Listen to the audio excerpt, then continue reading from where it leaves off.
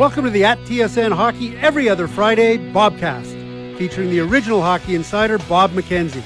Hey, that's me, answering your questions on hockey or just about anything else, within reason, of course. If you have a question you would like answered, email me at bobcast@bellmedia.ca.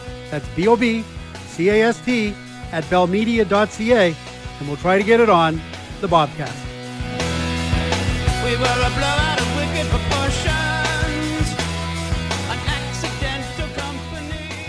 Hey everyone, and welcome to the TSN Hockey Bobcast for Friday, February the 8th, 2018. Although, truth be told, and please don't tell anyone, most of this is being recorded on Thursday, February the 7th. In any case, this is Season 2, Episode number 11, and I guess the first thing you need to know is the following.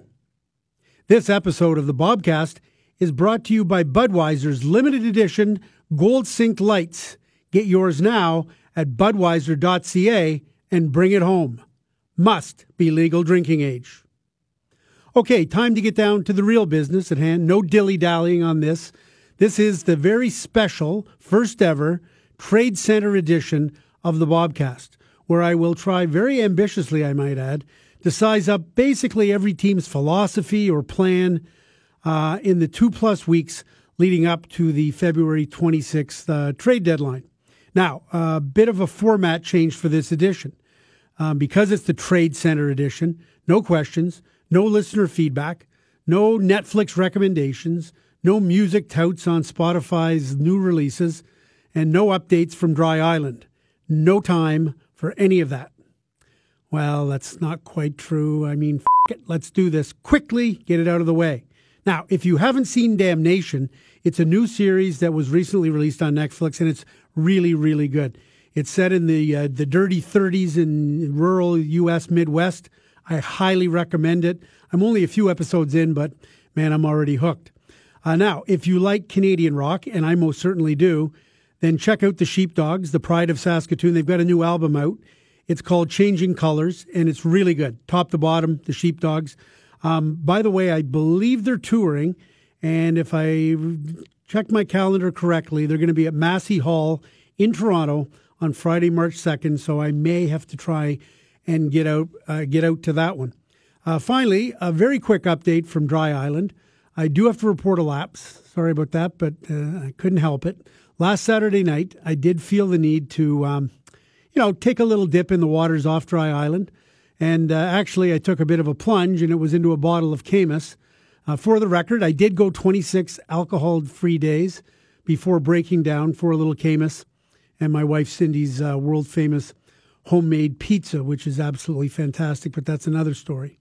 Anyways, I was right back on Dry Island the next day, and I will be on Dry Island until at least Friday, March the 2nd or thereabouts, especially if I do end up going to the Sheepdogs concert.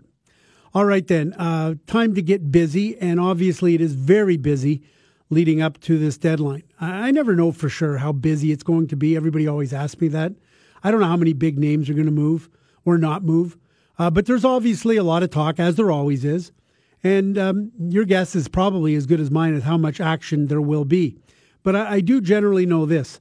As much time and effort and focus as we put into the trade deadline, the reality is that it's usually, most of the trades that get made at the deadline or in the week or two before, for the most part anyways, if they were made in October or November, we wouldn't spend that much time talking about them, but it's the time of the year.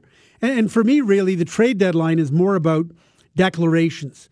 That is, once the deadline's over, you can really size up every team, all 31 of them, and you can see who's got what's what, and pretty much where everybody stands going down the stretch dive. Now, for some people, that's selling off and trying to go into a dive and get the best lottery pick you possibly can. For others, obviously, it's about contending for the cup. But the bottom line is, once the trade deadline's over on Monday, February 26th, that night or by the next morning anyways, you can go all up and down everybody's lineup and you see exactly what everybody's got. So with that in mind, I'm going to try and zip through all 31 teams here and size up where they're at and what they may be trying to do between now and the deadline. Now, I apologize to you if the synopsis on your favorite team ends up being a little short or superficial, but there are 31 teams, and to get through this, We don't want this podcast going 3 hours long. So let's do this alphabetically, because one more confession I must make, aside from falling off dry island, is that I do everything alphabetically, at least as how it relates to the NHL teams. I feel a little bit like Rain Man sometimes. Every day when I sit down to make my list of things, news stories I'm going to chase, or what needs to be done, or trying to figure out who's available, or whatever the case may be, I always go through the league alphabetically. It's almost a sickness, but it's how I roll, and it's how I've always done it, all the way dating back to the what I call the original 21 of the National Hockey League, way back in 1979.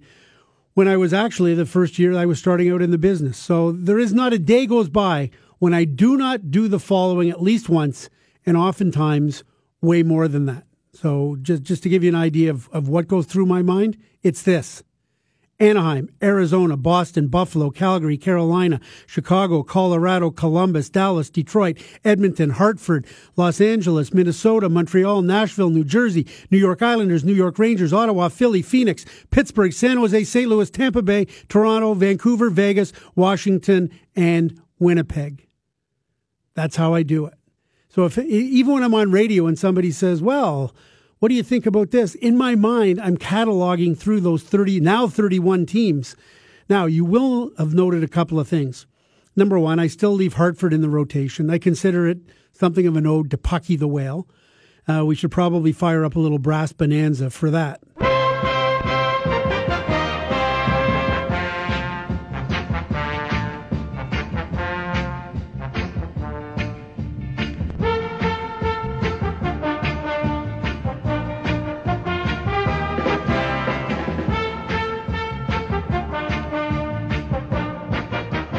I obviously include Arizona up front in the A's because the team changed its name from Phoenix to Arizona. But in force of habit, I kept Phoenix in the rotation. I don't know why. I just do. So I also had to make a conscious effort to find out where I was going to slot Vegas. I mean, it's Las Vegas. Do I put them as an L? But the actual formal name of the team is Vegas. And Vegas tucks in nicely right after Vancouver, but before Washington and Winnipeg, so it's an easy adjustment. Now, I'm going to have to start practicing Seattle soon. I've got to decide whether it's San Jose, St. Louis, Seattle, or San Jose, Seattle, and St. Louis. And it all depends, I guess, on how you spell St. Louis. Is St. Louis alphabetically, should it be S-A-I-N-T, which would put it right after San Jose and ahead of Seattle? Or do you spell St. Louis S-T period and go San Jose, Seattle, St. Louis?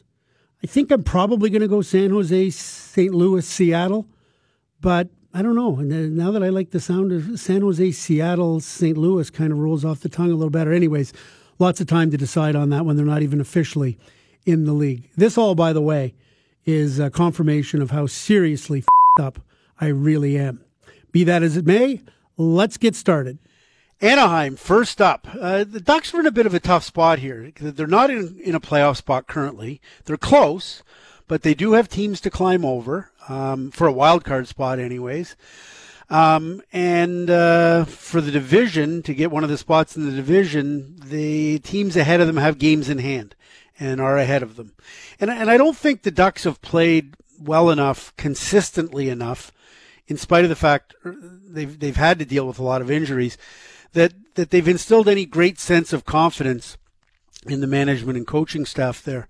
There isn't this overwhelming feeling, hey, this for sure is a playoff team. And if it is a playoff team, I don't think they've played well enough that you say to yourself, this is a playoff team that could go really deep. And normally, if you were a playoff team with an older core that included Ryan Getzlaf and Corey Perry and Ryan Kessler, the motto for general manager Bob Murray would be as it is in other years, which is spend, buy at the deadline.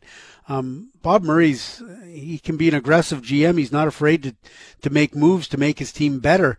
Although historically he's liked to spend judiciously. He's not the kind of GM that likes to pay the big high prices when he can go out and get a Patrick Eaves at more of a bargain price and get an effective player. But I would sense here that it's not likely Anaheim's going to be a huge buyer unless over the course of the next 2 weeks they make a dramatic improvement and somehow a switch gets flipped and they find themselves in one of the divisional spots. And in fact, it's possible if they continue to be a bubble team that's more on the outside looking in, that the teams ahead of them have games in hand and they've got teams to climb over, I could actually see them maybe looking and saying, hey, we might have to be sellers here. That, even with the Getzlaf, Perry, Kessler-led core, maybe they have to look at moving Antoine Vermette. Vermette would get a lot of calls, and I'm sure they've already gotten calls for a defensive specialist and a face-off guy. They do have some other guys who are UFA at the end of this year. They haven't been able to get a deal done with Chris Wagner yet. They've got Derek Grant. They picked up JT Brown, obviously, on waivers from Florida. They get a veteran defenseman in Boschman. It's his last year. I don't know if he'd be considered a rental or not. I guess the interesting one is if they decided they were going to sell some aging UFAs at the deadline, what about Kevin Bieksa? Full no move, full no trade, so it's entirely in his hands. But that'll be a curious one, and that'll be one I'll be keeping an eye on. And so the Ducks are an interesting team. As I said, if they get on a hot streak here, they could be in the divisional playoffs and saying, hey, we do want to add something. But if they kind of stay where they are, kind of treading water, they might be a limited seller, which is in and of itself news because historically they have been one of those teams that have gone for it. So it might be a time that if they're not, it's transitioning to a younger core. And as long as you've got Getzlaf and Perry and Kessler, I mean, that's your core. But boy, this Rickard Rakell is a hell of a hockey player. And Anaheim, they've done a good job of making sure that they've got draft picks for the future, that they've got kids coming, Sam Steele and others. And some of them are going to need time in the minors, but it may be that they're on the cusp of a transitional time in Anaheim, and they may have to look for the first time of maybe selling off at the deadline a little bit. Arizona, the Coyotes. Now, I'm not sure how busy John Chayka will be at the deadline, but I do know this. There are only two untouchables in Arizona. One of them is obviously Oliver Ekman-Larsson, and I think the other one's obvious too, Clayton Keller. Otherwise, I think General Manager Chayka is prepared to listen on just about anybody, which is not to be confused with shopping or trying to trade everybody out of there. I was reading the New York Post last week and I noticed Max Domi's name came up as being available, and technically it is. I mean, by virtue of me saying Oliver Ekman-Larsson and Clayton Keller are the only two untouchables, well, that technically makes Domi and everybody else on the roster available. But the price on Domi or any of the other relatively young Coyotes, I think, would be incredibly steep. So Chayka seems to be convinced that he's going to get Oliver Ekman-Larsson signed in the offseason when he can do an extension. He's a year away from unrestricted free agency. But that's a story for another day. The important thing is OEL, as we like to call him, is not moving at the deadline. And, of course, don't even talk about Arizona trading a kid like Clayton Keller. The interesting name on that Arizona roster could be veteran defenseman Nick Schamerson. Now, with 1 year left at $4.1 million and the kind of playoff pedigree he's got, doing what he did for Joel Quenneville and the Chicago Blackhawks, that might be the type of veteran defenseman somebody comes calling on to Arizona. So he could move, but I don't think it'd be a freebie by any stretch. I don't get the sense Arizona's trying to dump him or the contract. The Coyotes want to re-sign Brad Richardson as a depth center, but they are getting calls on him as a rental, so he could possibly move. Luke Schenn and Kevin Connaughton are depth D rentals that might be available, but I'm not sure there's a huge market for them. All right, Boston up next. This Bruin team is so legit. I mean, they're on an obscene run right now. And for much of the season, we just assumed that Tampa Bay was going to be crowned the best regular season team in the East, keeping in mind no conversation of best in East ever goes very far away from talking about the defending Cup champions and back-to-back Cup champions in Pittsburgh. But what the Bruins have done over the last little while, and really for most of the season, is incredible. This may well be the best team in the Eastern Conference. They're really pushing Tampa Bay now with those games in hand. So if I'm the Bruins, if I'm Cam Neely, if I'm General Manager Don Sweeney, I've probably got some conflicting thoughts here. Number one, the team has been so hot and on such a roll. Why would I mess it up with trades and screw up the chemistry. Maybe I should just leave things exactly as they are. The other part of me would say, man, we are that close to maybe winning a cup this year. We are legit. This is not a fluke. And while we may not keep up the same the same pace that they've been on for the last 25 or 30 games, they're still absolutely a credible threat to win the cup. So why not go for it? Maybe the light's never been greener to add something. Now, the top line is an untouchable. You've got Bergeron, you've got Marchand, and Pasternak. It's dynamite line.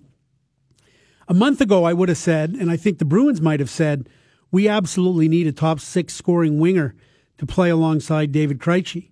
Right now, though, they've got some tremendous chemistry with Jake DeBrusk, Krejci, and Ryan Spooner. And the theory would seem to be, well, Spooner's not a natural center. If you could find a right winger that could score and play in that top 6 role, why not do that and move Spooner deeper in the lineup? Although, if you do move Spooner, he can't go to the third line because, Heinen, Nash, and Backes is such a good line that, shut down in your face, chipping in with some goals when they need to. Heinen's been good on the power play. If you push Spooner to the fourth line, wow, that does give you some incredible depth, but they've already got some real good fourth line options there. So I think the Bruins are looking at it with an open mind, but really price sensitive, which is to suggest, I think most of these rentals that are out there for the Evander Kanes and the Rick Nashes, they come with too high a price tag for what the Bruins would be prepared to do. But, you never know. The Bruins are well positioned if they want to jump in to the trade market. They're in really good shape. They've got all their own draft picks for the next 3 years, except for their 5th rounder this year. They've got a boatload of prospects who are either an okay bet, a decent bet, or a real sure bet to play in the National Hockey League. Jacob Forsbacka-Karlsson, Zach Senyshyn, Jacob Zaboral, Jeremy Lauzon, Peter Cehlarik, Urho Vakanainen, Trent Frederick, Ryan Lindgren, Ryan Donato.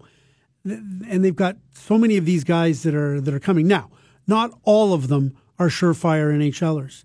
And even if they were, you wouldn't have room for all of them, given that you've already got some good young players already on the team.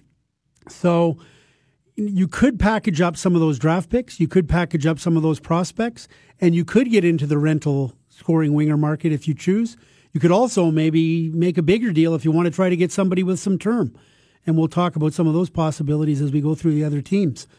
But I got a funny feeling when it's all said and done, maybe the Bruins just settle on getting some depth defensemen, as the old saying goes, and we'll probably say it about 25 times on these capsules. You can never have enough depth on the blue line. And for that matter, depth at forward as well. But I'll be curious to see whether the Bruins ante up to pay the higher prices for a top 6 or a top 9 guy. The Buffalo Sabres, for the most part, I think they're focusing right now on Evander Kane and not a whole hell of a lot more. This is a big one for them. It's a sale of a rental, if that makes any sense. And we've talked about the price all year long. Initially were looking for 3 elements: a first-round pick, a top prospect, and maybe a lesser prospect or a lesser pick or a lesser player off of your roster. But I think they're getting the same feeling that the New York Rangers are getting with Rick Nash.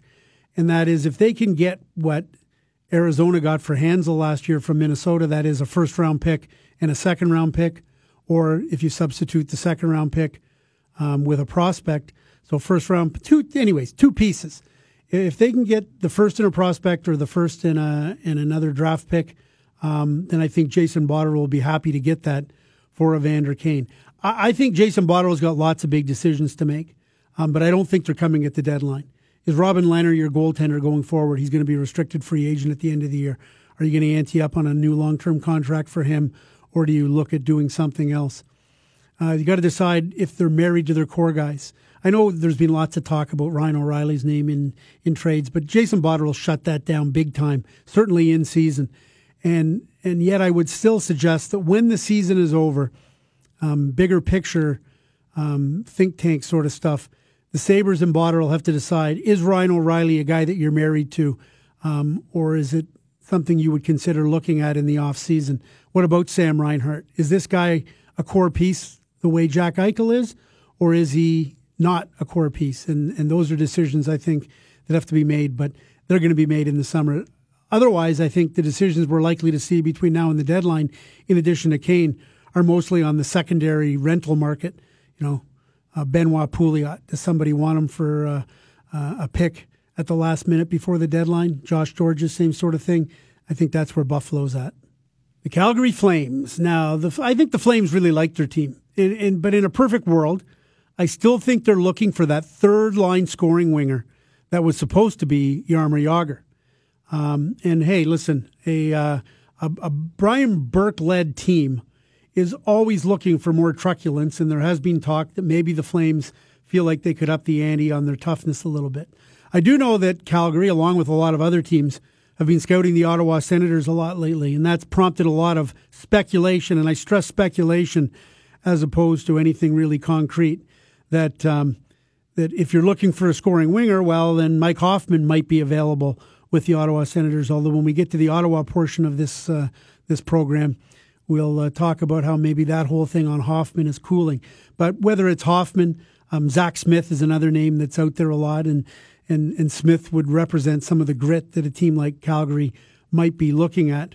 But in any case, as I said with the Bruins, I'm yet to be fully convinced that Calgary is willing to pay big prices. And if they're going to make a swing at Hoffman, it's going to be a big price. Calgary does not have a lot of draft pick currency going for it right now.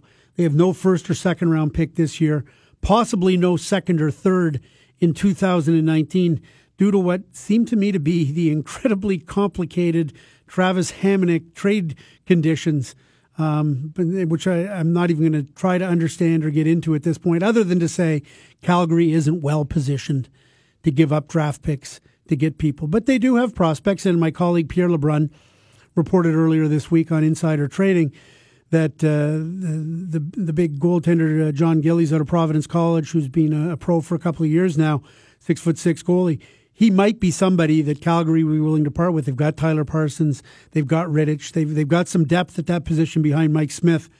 Anyways, the Flames do have other prospects that teams would be interested in, and so there might be some way to fashion a deal using the picks and or prospects, but sorry, I didn't mean to say picks. They don't have the picks. There might be some way to fashion a deal with prospects to accomplish the same sort of thing that other teams would use draft picks for. Carolina Hurricanes. Now, I think it's fair to say the natives are getting restless in Carolina.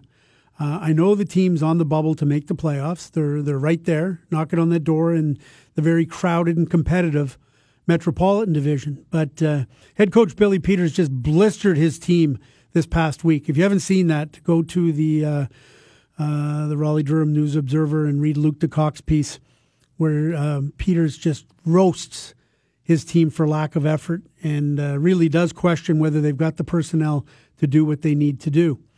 The media also jumped on board there, and lots of critical comments on the current edition of the Hurricanes. Now, it's interesting, too, because they've got a brand new owner in Tom Dundon, who certainly gives the appearance of being a mover and a shaker. Friends with Mark Cuban, seems to be an action guy. So the perception out there is that the Canes are going to be active. And if you start to layer it all on top, really unhappy coach with the effort, the media all over them, people running out of patience, a new owner that's going to want some moving and shaking going on here. I'm still not sure about that, because I'm not sure Ronnie Francis gets as restless and as frustrated as quickly as other people do. And I think the general manager of the Canes in this case has a plan, and he thinks the plan is the plan, and that maybe the Canes are not quite yet at that evolutionary point where it makes sense to start giving up assets, future assets, draft picks and prospects for more immediate help. Now, obviously, as I said, the Canes are still in the mix to battle for a playoff spot, and they do need more scoring. Who doesn't these days, it seems? Although I'm sure Francis, and I saw this quote from him in the paper talking about the Canes, where he suggested that they might just need their ridiculously low team shooting percentage to be naturally improved and that it can't help but go up at some point. There is, however, an overriding sense that it's only a matter of time that with the depth that they have on the blue line, Slavin, Pesce, Falk, Hanifin, Trevor Van Riemsdyk, Hayden Fleury, Jake Bean coming out of junior hockey, that it is only a matter of time until one of these defensemen is moved for a scoring forward. And I think that's a fair observation. I just think that some people might be accelerating that, and I don't anticipate it necessarily happening by the deadline. I don't see the Carolina Hurricanes in the rental market to any great degree, and maybe one day they will trade a prominent defenseman for a prominent forward. But as I said, I think it's more likely at the draft than at the deadline. Now, goaltending has become an issue this season for the Canes, and it wasn't supposed to be, because when they signed Scott Darling to that multi-year deal for $4 million plus a year, they thought they had their answer as a number one. Now, Darling has not been good this season, but the Canes do believe that he is tracking back a little bit in the right direction, and they do have a lot invested in him. They can't just cut and run on a guy that's got that many years left at $4 million plus. And while there's been all sorts of talk that maybe Carolina would talk to Detroit about Peter Mrazek, and if they haven't spoken, how that might make sense, it might make a lot more sense in the summer. Carolina still has Cam Ward under contract. He's an expiring contract. As I said, they're heavily invested on Darling. So not to say that they don't need to or they won't address their goaltending needs. Again, probably more in the summer than at the deadline.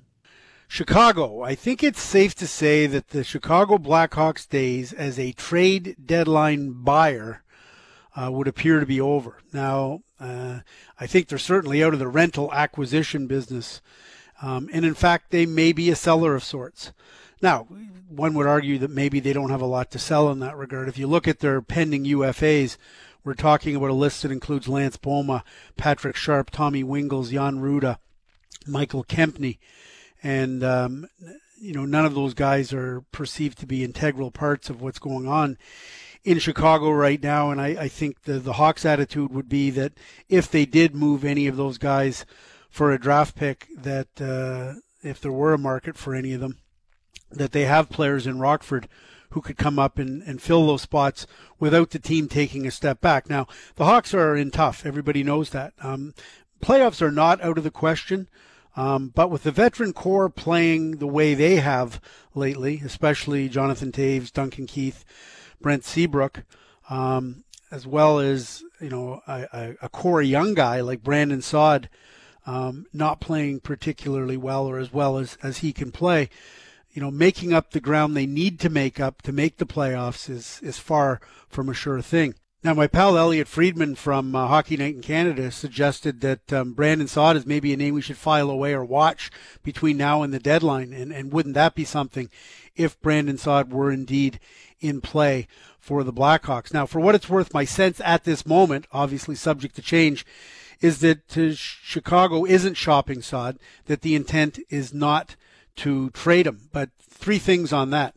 Number one, General Manager Stan Bowman is capable of very bold moves, and look no further than at the end of last season when he traded Artemi Panarin for Brandon Saad. Now some people might throw shade on the deal because Saad hasn't played as well as he can, but never underestimate Stan Bowman's capability of doing something bold and unexpected.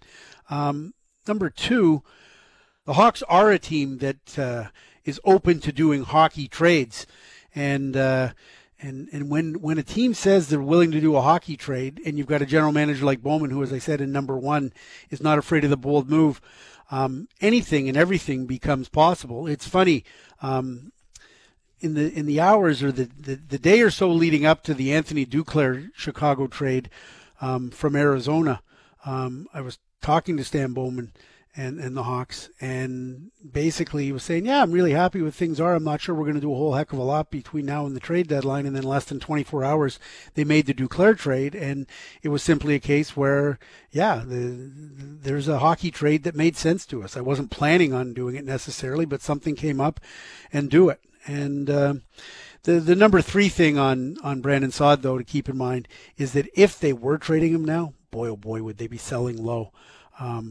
He's not had a good year by his standards or anybody else's.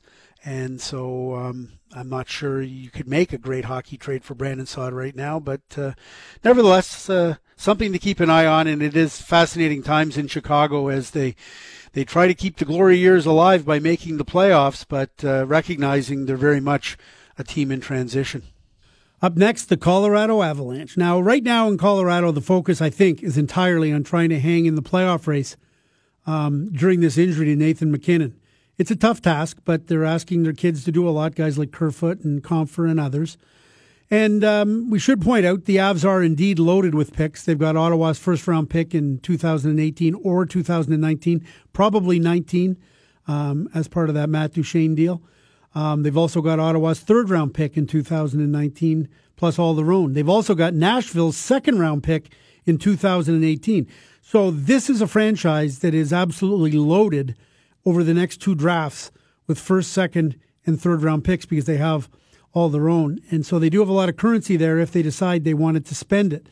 But I think for now, I get the feeling General Manager Joe Sakic is basically staying the course.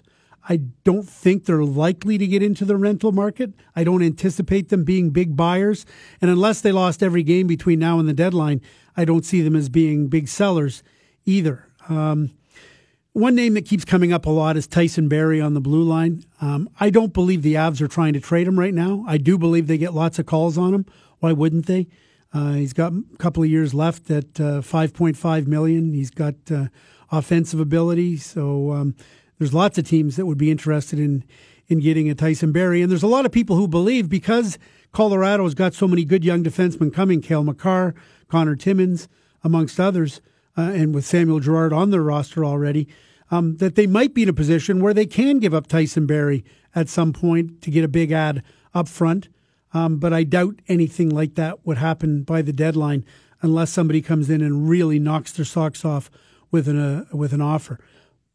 Quite frankly, I think the biggest ad you might see from Colorado in and around the deadline would be for Vladimir Kamenev to maybe get back in the lineup just after the deadline sometime. He's back skating and had a broken leg. And he's obviously one more asset that they picked up in the Matt Duchene, Kyle Turris three-way trade with Ottawa, Nashville, and the Avs. And so they hope to get Kamenev into the lineup to get a look at him sooner rather than later. That might be an ad for them. The Columbus Blue Jackets. Now, I think Jarmo Kekalainen, the general manager there, is open to doing a lot of different things, but I think ultimately at the end of the day, it'll be the play of the team between now and the deadline that tells them what to do.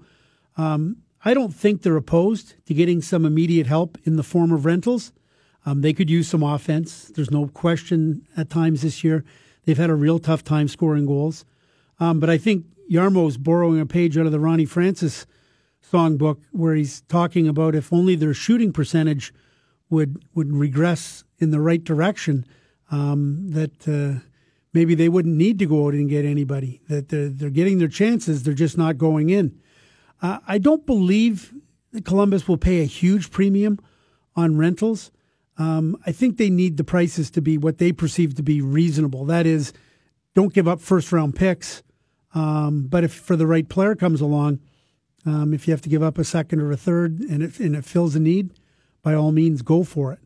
Now, as we say, a lot of it depends on whether they continue to win or lose here heading up to the deadline. The funny thing about the rental being a double-edged sword, when you're buying a rental, you don't want to give up the premium of that first-round pick, but not so much when you're selling a rental. You want that first-round pick, and such is the case with defenseman Jack Johnson, who made it known to the Blue Jackets that maybe he'd like to be traded if he's not going to play top 4 minutes.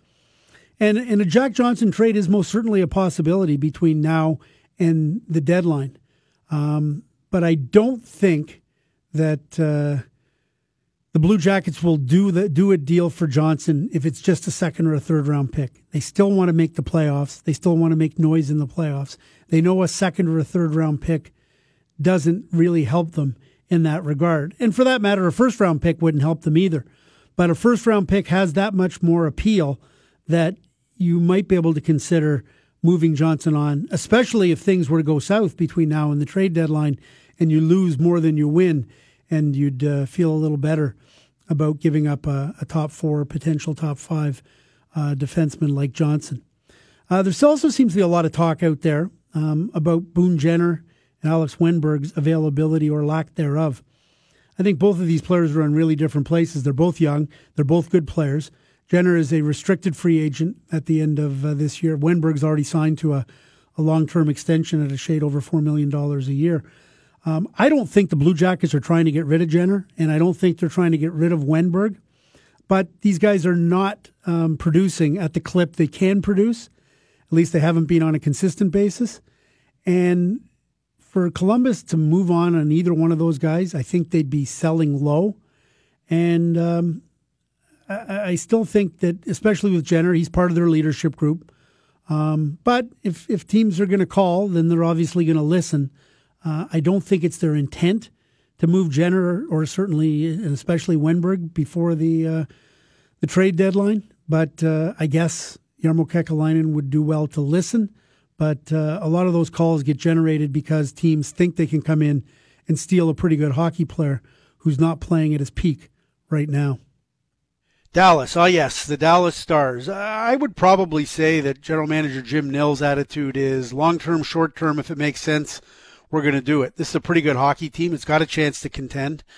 But right now, if you want me to be perfectly honest, the Stars' number one biggest need as they head towards the deadline is to get healthy, stay healthy. And when I say get healthy, I'm talking about defenseman Mark Mathot, who's only played 16 games this year. He's currently out with a nagging knee injury. And they really, really, really need him to get back in the lineup. And he is said to be inching closer to a return. But as long as he's not in the lineup, that's a big hole on the blue line. So that's the get healthy part. The stay healthy part is center Martin Hanzal. Staying healthy. He's only played 35 games this year. He's got a bad back. The good news is that he's played the last 2 games for the Stars. He's looked quite good doing it.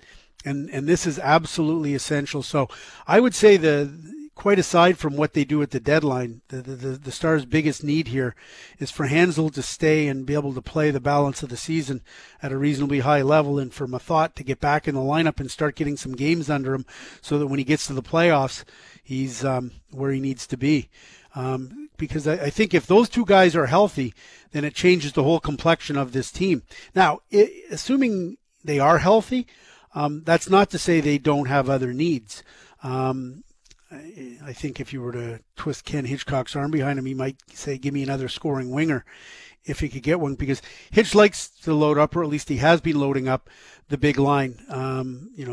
Tyler Seguin, Jamie Benn, and Alex Radulov all playing together. And when he does that, he counters with a checking line of Radek Faksa and Tyler Pitlick and Dominic Roussel, which means his second offensive line, if you want to call it that, is Hanzal at center, and that's why Hanzal's so important to the Stars' cause, with Matthias Janmark and Devon Shore on the wings. So then the question becomes, are Janmark and Shore up to the offensive challenge of scoring goals? And that's where I could see the Stars saying, yeah, we would, would we like to add a Rick Nash there? You got to know Ken Hitchcock knows Rick Nash inside out, and that would be a tremendous fit. But a Rick Nash type player, a Michael Grabner type player, would look good in the Dallas Stars lineup. But keep in mind a couple of things here. Number one, the cap is a consideration. Things are relatively tight. And this is what happens when, you're paying a backup goaltender in Kari Lehtinen $5.9 million, and you're paying Jason Spezza, who plays further down Ken Hitchcock's lineup, you're paying him $7.5 million. And Spetz still has another year to run. Lehtinen's deal, at least, is up at the end of this year. So there are some financial manipulations or concerns or what have you there. But, if the Rangers are willing to eat salary and you can make it work, there's always, where there's a will, there's always a way. Now, I don't think that Jim Nill is the kind of general manager that's overly horny about giving up first-round picks for rentals. But as I said off the top, long-term, short-term, if it makes sense, do it. But I think the preference is to not give a first-round pick for a rental.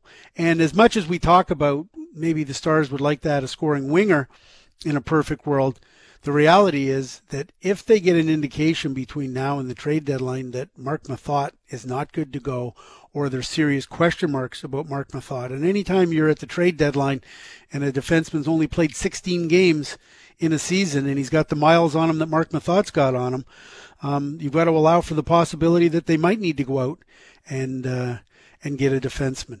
I don't believe that Jim Nill and the Dallas Stars want to get into giving up any of their top prospects.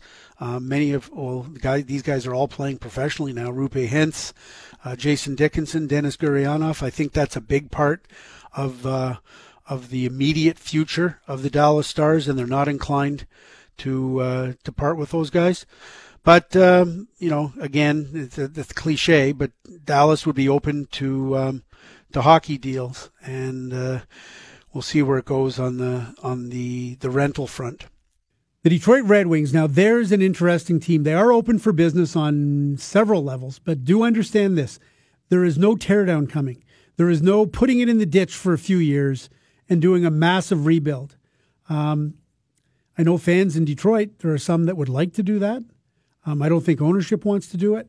And as long as Ken Holland is the general manager of the Detroit Red Wings, and he is in the final year of his contract, worth pointing out, I think the Wings are very wary of what's currently going on to varying degrees in Buffalo, Arizona, and maybe even Edmonton a little bit.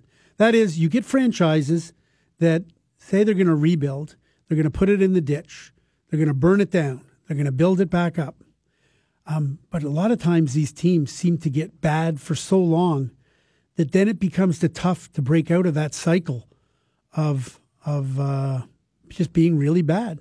And we're kind of seeing it. Like, we've had a regime change in Buffalo, but they don't seem any better now than they did a couple of years ago.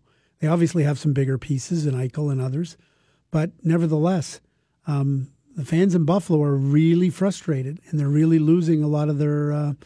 That team's really lost a lot of the cachet with its fans. Same sort of thing in Arizona. I mean, they've been on multiple rebuilds, and we thought they were going to take a step forward this year, and they didn't. So anyways, and Edmonton would be a different example than that, but still similar. I mean, they got Connor McDavid. They won the lottery so many times it would make your head spin. They've got all these great young pieces, and yet here they are spinning their wheels in such a big way and asking themselves about their own culture and whether it's a personnel issue or whether it's an attitude atmosphere issue. Anyways, long story short, as much as some Wing fans would argue that it's tough to break out of the cycle of just being okay, which the Wings have been for some time, but not a contender, I do think that the Wings are really hesitant to go all in on, quote unquote, a rebuild. Now, whatever the case is, as I said, as long as Holland is the GM, I think you're going to see guys like Zetterberg, Abdelkader, Helm, Glendening. And I realize most of these guys make a lot more money and have a lot more years on their deals than Wings fan would like. But these guys are going to be the mentors and the stabilizing influence for a younger nucleus that includes guys like Larkin and Mantha, Athanasiou, Bertuzzi. I think Rasmussen could be up as early as next year and maybe more on the way. So I think the Wings' goal is to try and keep things competitive, don't fall into a culture of abject failure and losing, but collect enough picks and prospects and younger assets that you can reload as you go. First order of business for the Wings really is Mike Green, unrestricted free agent at the end of the year. Full no trade clause. Completely drives completely drives the bus on when and where he's dealt or if he's dealt. And I think the Wings anticipate getting a first-round pick back for him. I would think the expected return on Mike Green from the Detroit Red Wings would be something in the neighborhood of what Washington gave up to get Shattenkirk last year, which really ended up being, at the end of the day, a first-round pick and a prospect in Zach Sanford. Or the other price tag that might be cited here would be when Detroit themselves gave up Brendan Smith at the deadline last year. And they got a second and a third round pick from the New York Rangers for Brendan Smith. So somewhere in between there, but I think the Wings will want to hold out and should be able to get a first round pick for Mike Green. Now, because he's got the full no trade, my understanding of the situation is he has a very short list of places that he wants to move to at the deadline. And I think the one fit that's being talked about a lot, and I think makes a lot of sense from both sides, is that of the Tampa Bay Lightning. Now, we'll talk about Tampa's situation, but suffice to say they're looking at all their options. Mike Green, Ryan McDonough, Cody Ceci, you name it. If there's a defenseman available in the National Hockey League, Tampa's going to be doing their due diligence on him. But Green would be a real good fit in Tampa, and I can't imagine that he'd have a problem going to Tampa. But I wouldn't imagine there'd be a ton of other places that he necessarily wants to go to in the deadline. He actually likes it in Detroit, and there's even been some talk he might come back in the summer and say, hey, I wouldn't mind re-upping here on a relatively short-term deal for money that would make sense. But that's to be taken care of in the summer. First order of business is to get him traded, and we do expect that's going to happen. Next up for the Wings, I would say, is they've got a surplus of wingers. And two guys who are marketable in that regard would be Thomas Tatar and Gustav Nyquist. Now, Tatar is the better goal scorer of the two. Nyquist is maybe more skilled as a playmaker. But in any case, you could plug one of these guys in as a top 6, top 9 forward, depending on the depth on a contending team, and they might look real good. And now they both got term left. Tatar's got 3 years at $5.4 million per. Nyquist has only got 1 year left at $4.7 million. Should point out that Detroit is not obliged to trade either of these guys because they're both under contract. They don't have to, but it may be a real good opportunity for them. I mean, as I said, you got a surplus of wingers in the organization. You could afford to let one of these guys go in order to get yourself some cap space. B, I think probably a second round pick. I don't think you get a first for these guys, but a second round pick might be coming back. And I think you could also get C, a prospect. So if you're the Wings and you could trade one of these established wingers under contract, and you could get yourself a second round pick and a prospect, stock the cupboard, you're going to give the teams that are looking for scoring help something to think about. We're going to talk about rental prices throughout this. We talked about Evander Kane a little bit. We'll do the same thing with Rick Nash, Michael Grabner, and what have you. But if it's a first and a prospect for those guys, I mean, you want to make a team like Nashville or somebody else that's looking for a scoring winger think about, why wouldn't you want Tatar? Or why wouldn't you want Nyquist? If it's going to cost you a second and a prospect, it's going to cost you less to get one of those guys, and these got term on their contract, as opposed to giving up a first and a prospect for a guy that's a rental like Nash or Evander Kane. So one other thing we should note, though, on that winger front, Nyquist, by the way, has a full no-trade clause like Mike Green. So he fully drives the bus, and that's something to keep an eye on. The third element to keep an eye on for the Wings, this is another reason why they're an interesting team to look at, is their goaltending. You've got Jimmy Howard and you got Peter Mrazek. Now, I don't know if it'll happen by the deadline. I kind of doubt it does, but you never know. But one of these guys is not going to be back next season. You can't be paying $9 million plus on goaltending. And Howard's got a year left at $5.3 million. And Mrazek is a restricted free agent at $4 million. He's in the final year of his contract. I don't think the Wings are overly picky on which one of these guys goes and which one of these guys stays. I think it's whichever one is easiest to move. Now, we do know that Edmonton was sniffing around on Mrazek earlier this year as a potential backup option to Cam Talbot, but they ended up going out and getting Al Montoya. And as we talked about with Carolina before, maybe they do have a need for more goaltending depth where maybe Mrazek might become an option. One thing to keep in mind with Mrazek, and if worse comes to worse for the Red Wings, if they can't trade Mrazek at the deadline and they can't trade Howard, they could just not qualify Mrazek at the end of the season, and that would effectively make him an unrestricted free agent, and he'd be off the books, no financial obligation, and he could go out and cut his best deal. So, the flip side of that is if you did acquire him at the deadline, the team that acquires him could do the same thing. You could bring him in, play him as a backup, give him a chance. If you like what you've got, you could keep him, qualify him, get rid of your other goalie. Or if you don't like what you've got, you could just let him expire and no qualifying offer, unrestricted free agency. Anyways, bottom line, Mrazek or Howard, one of them won't be back in Detroit next year. The Edmonton Oilers. Now, when you talk Edmonton, there's big picture Edmonton and there's more micro Edmonton. Now, the latter, the smaller picture, is a little easier to figure out in the short term. Patrick Maroon and Mark Letestu are both unrestricted free agents. They both got value as rentals, and right now I believe the general manager, Peter Chiarelli, is currently working hard to try and max out on both guys in a trade. My sense is that Letestu will be moved for sure by the deadline. Maroon's a little bit more interesting in terms of options. I do get the feeling Chiarelli is out there really trying to establish exactly what it is that he could get for Maroon, what's his absolute value. And maybe once he knows what that is and how happy or unhappy he is with it, then he can have a conversation with Maroon, which is to suggest if he really, really, really loves the offer on what he'd get back for trading Maroon as a rental, he doesn't have to have any conversation. He can just trade him. But he may want to find out from Maroon, and he hasn't gotten down to the brass tacks of negotiating or making an offer to Maroon. And maybe he wants to do that and balance it against what that return is. Go to Maroon's agent, see what the cost is going to be to re-sign him to a multi-year extension. If he really likes the trade return on Maroon, he can play hardball on those negotiations and, or as I said, not negotiate at all and just trade him. But if he doesn't love the return on Maroon, then he has to look seriously at re-signing Maroon because, guys that can play on Connor McDavid's wing and score 20, give or take 5, don't necessarily grow on trees. And that kind of brings us to what I talked about, the big picture.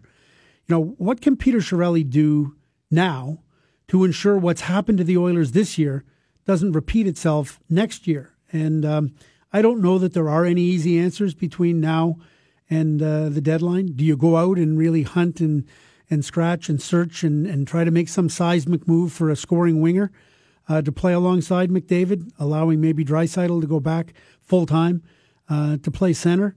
So I don't know. I don't think they have the answer.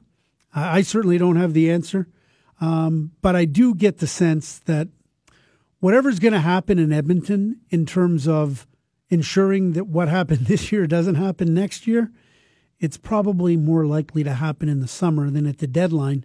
But the world works in mysterious ways. You never know.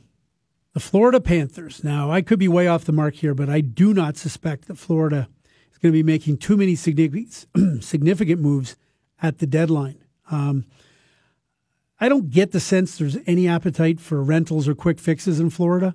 No Band-Aids, just try and stay the course with their young core. I think they're disappointed where they're at a little bit this year, but they also feel like they're headed in the right direction.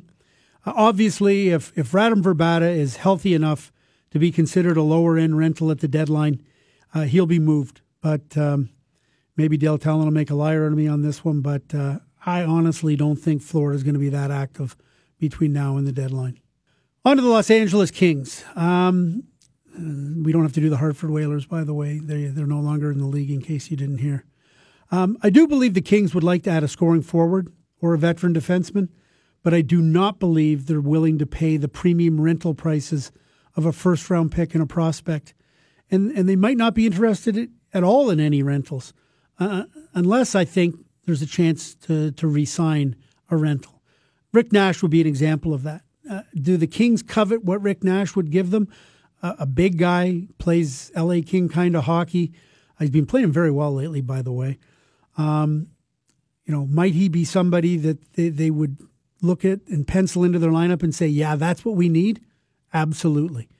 But if it's just for the balance of the season and it costs you a first-round pick and a prospect to do it, I don't believe the Kings would do that. Now, if they thought they had an inkling or any strong inclination that Nash was predisposed to stay in Los Angeles for a longer period of time at a number that made sense, both in term and AAV, then yeah, I could see LA maybe getting into the premium rental market, but that's a big if.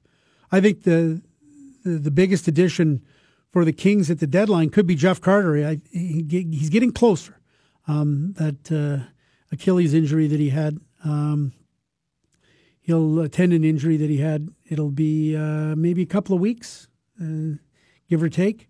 So putting a guy like Carter back in your lineup to a team that's been, in the thick of the playoff race in the Western Conference, that's a huge add, especially if Carter can come back and duplicate the way he was playing when he was injured. But in the meantime, I don't doubt that the Kings will be looking at all their options for scoring wingers, guys with term, Matt Zuccarello in New York, amongst others.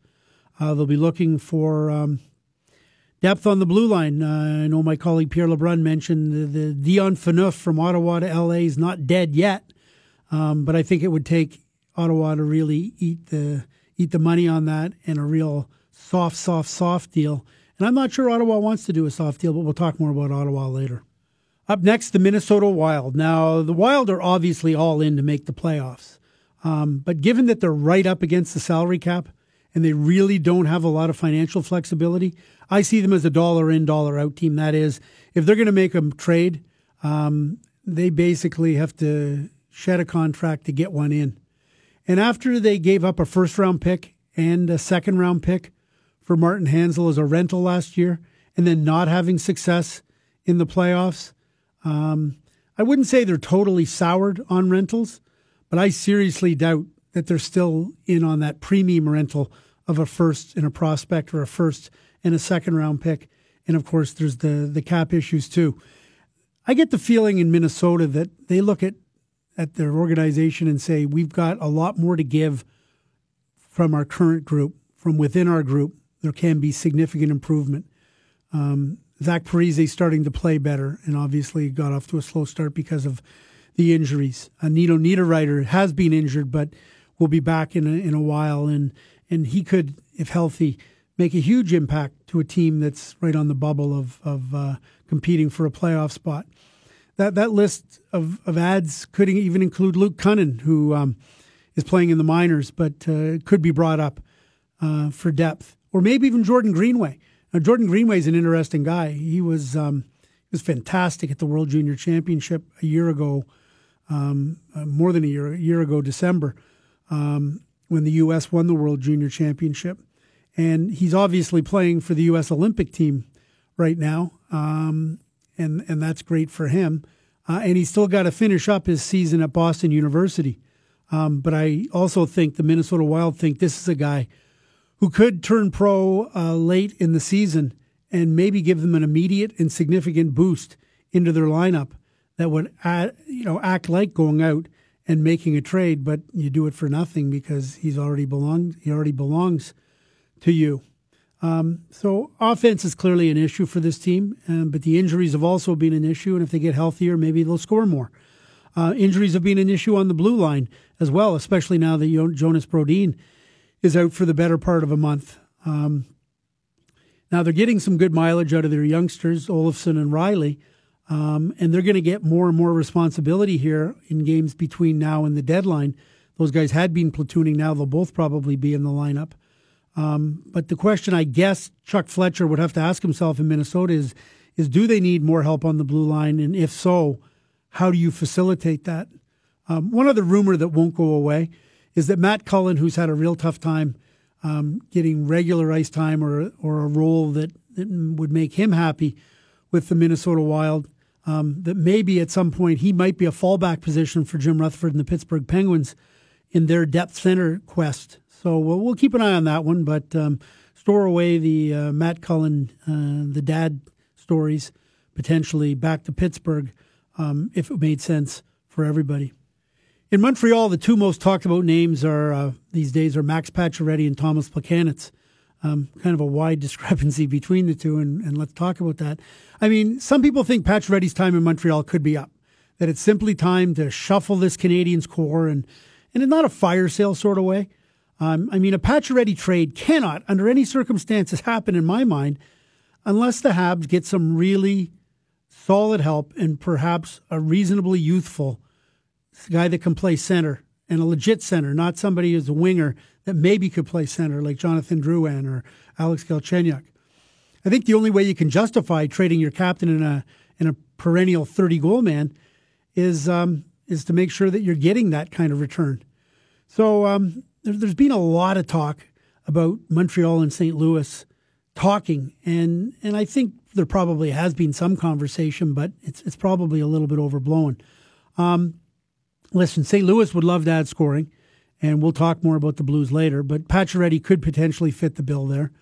And the Blues, part of the reason why everybody talks about them so much is because they've got all these young forwards, young prospects coming through junior hockey or in the minors. Robert Thomas in Hamilton, Jordan Kyrou with Sarnia, Klim Kostin playing in the American Hockey League. But I don't think the Blues are eager to part with any of those guys.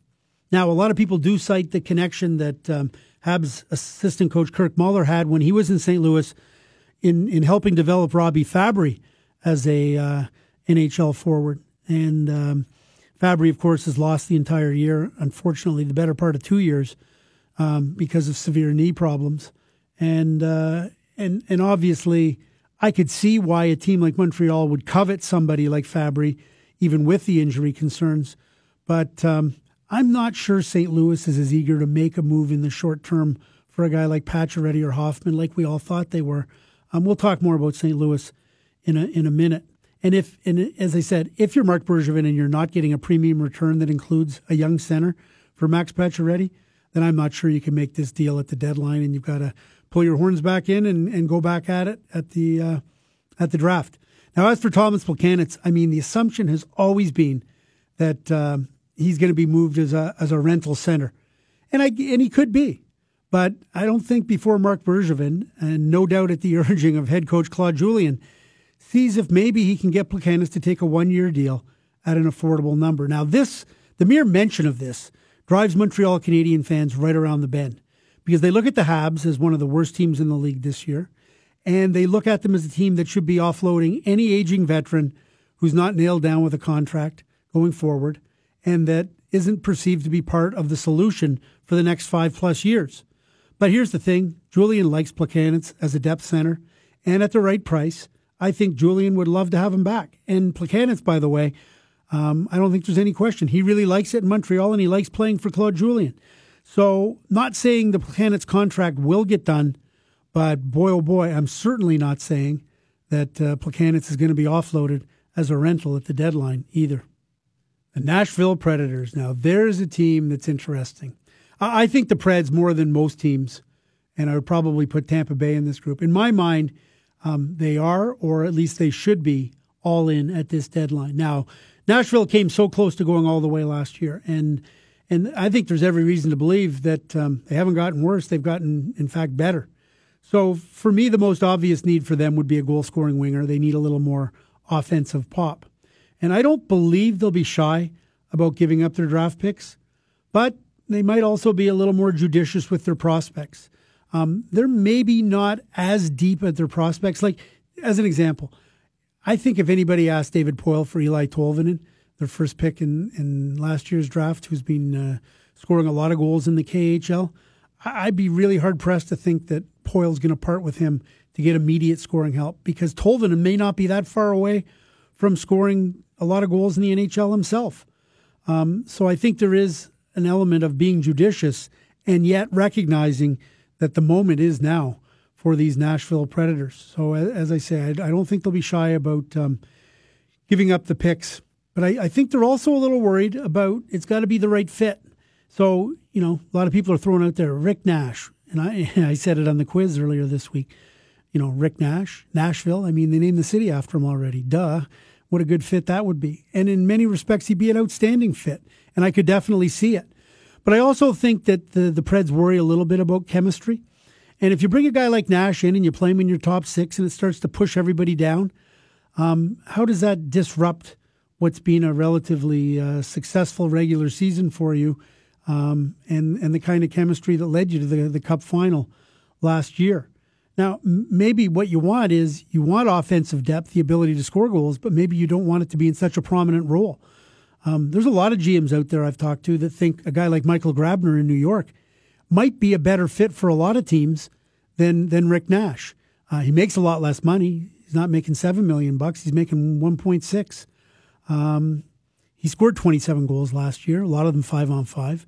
He scored, 21 goals so far this season, a lot of them 5-on-5.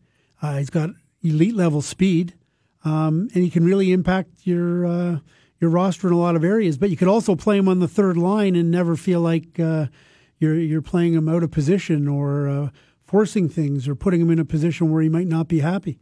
So I think the Predators will look at a lot of different factors vis-a-vis chemistry and cost. And quite frankly, I don't think at his core, David Poile is a general manager that absolutely loves the idea of paying big prices for a rental. And so maybe there's a player out there with term, a scoring winger out there. And we've mentioned some of the obvious ones, Pacioretty, Hoffman in Ottawa.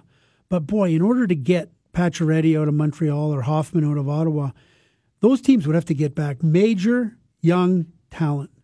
And if you're a cup contender like Nashville, the last thing you want to do is give up anything off your roster.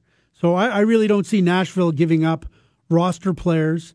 As I said, I think they'd be really hesitant if not even do the Tolvanen thing. I'm just not sure they're well positioned to make a big hockey trade involving a big scoring winger like Pacioretty or Hoffman. But there might be a middle ground there, and this is where we talk about what we did with the Detroit Red Wings and the potential of maybe Thomas Tatar or Gustav Nyquist being available. I think Tatar and Nyquist can be had for less than what the rentals Nash and Grabner and Kane would be had for, and far less than what it would cost to get you a Pacioretty or a Hoffman. And maybe a Nyquist or a Tatar would be the kind of fit that would work for a team like the Nashville Predators. I got to figure David Poile's doing something. Just don't know what it is yet. The New Jersey Devils. Now, here's a team that is building. Looks like it's on the rise. Very much in the playoff picture right now, but I think you can say that for every team in the Metropolitan Division. And in the Metro Division, you're never very far of being out of a playoff spot, and you're never secured in your own mind of actually being in one either, because things are that tight in the Metro. But I don't think General Manager Ray Shero is heavy into the high-end rental market, unless there was a reasonable opportunity in his mind that the rental you're getting is somebody that you have a real good chance of signing. One of the things the Devils have going for them is they've kind of got a blank canvas as far as the salary cap goes. They don't have a lot of financial commitments. They're not hamstrung by a lot of contracts going forward. And therefore, for the right rental that makes sense, if they thought they could sign him to a long-term deal, then maybe they could view giving up a first-round pick as investment spending. But I think just generally speaking, the Devils do not like the idea of giving up first-round picks or prospects for a pure rental that's only going to be there till the end of the season. Because as well as the Devils have played this year, and as much as they're potentially in a playoff spot, they recognize that their best chance to contend for the Cup is in future years, probably more so than just this year. And like a lot of other teams, the big ad they'd like to make at the deadline would be get some injured players back in their lineup. Corey Schneider's got this groin problem that's been troubling him. They'd love to get him back, and that's a huge factor in what they're doing. They're pretty happy, I think, with Keith Kincaid as a backup. Eddie Lack looks like he's healthy enough now to maybe give them a little more insurance. And if they have to do the Las Vegas model with number 3s and 4s and 5s in their organization, then they can go to Ken Appleby or McKenzie Blackwood. But in an ideal situation, they get Schneider back here. Brian Gibbons is coming off a broken thumb, I think just shortly thereafter from the trade deadline. He could be good to go again. And Marcus Johansson seems to be making progress from his concussion, but it's a concussion, so you can't put a timeline on it. But boy, the Devils will be a much better team if they can get Schneider, Johansson, and Gibbons all back in their lineup. Generally speaking, I think it would be fair to say that Ray Shero is the type of general manager that wants to make the proverbial hockey deal. And he made one of those before Christmas when he traded Adam Henrique to the Anaheim Ducks for defenseman Sami Vatanen. So I think that's the kind of move that he's looking at. But the flip side of that is that he's also in the mode to want to improve his depth. And if he's able to do that for a low-cost rental, I don't think he would hesitate to give up draft picks. Now, not first-round picks, but draft picks is currency I think the Devils will use here if they need to. I mean, over the last two drafts, the 2017 entry draft and the 2016 entry draft, the New Jersey Devils made 20 selections. They took 20 players in those two drafts for an average of 10 apiece. So I think for the right deal, they don't mind moving some draft picks because they're well positioned to do that. And when you get a guy like Will Butcher as a free agent, who's played so well on the blue line for the Devils, that's like getting a first round pick for free. Although the funny thing about Butcher is that in a sense it's almost like a trade if you think about it.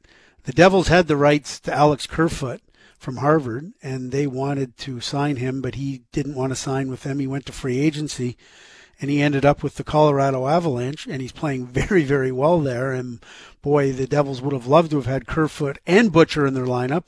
But the flip side is that Butcher was a property of the Colorado Avalanche, and he didn't want to sign there, so he went to free agency, and he chose the Devils. So there's a trade that's not a trade. Will Butcher for Alex Kerfoot. It's worked out pretty well for both teams. But in any case, I think the Devils would like to add depth, probably more up front than on the blue line, but they're probably open to both. And I guess if there was a primary need, you would say that it's for a more impactful offensive forward, top 6, top 9. But again, I think Ray Shero's playing the long game as he heads up to the trade deadline. And we'll keep his eye out for the proverbial hockey deal that along the lines of Henrique Vatanen. The New York Islanders. Now, if I've learned anything from watching Garth Snow over the years, it's this. Number one, he's not afraid to let a pending free agent play it out and let him walk at the end of the year for nothing. And that's the worst case scenario, obviously, on the John Tavares front. But that's not something that necessarily bothers Garth Snow. Number two, he doesn't necessarily view the trade deadline as a place where you would always do a lot of heavy lifting or a particularly productive time of the year. Now, that's to the chagrin of many New York Islander fans. I know that. He probably knows that.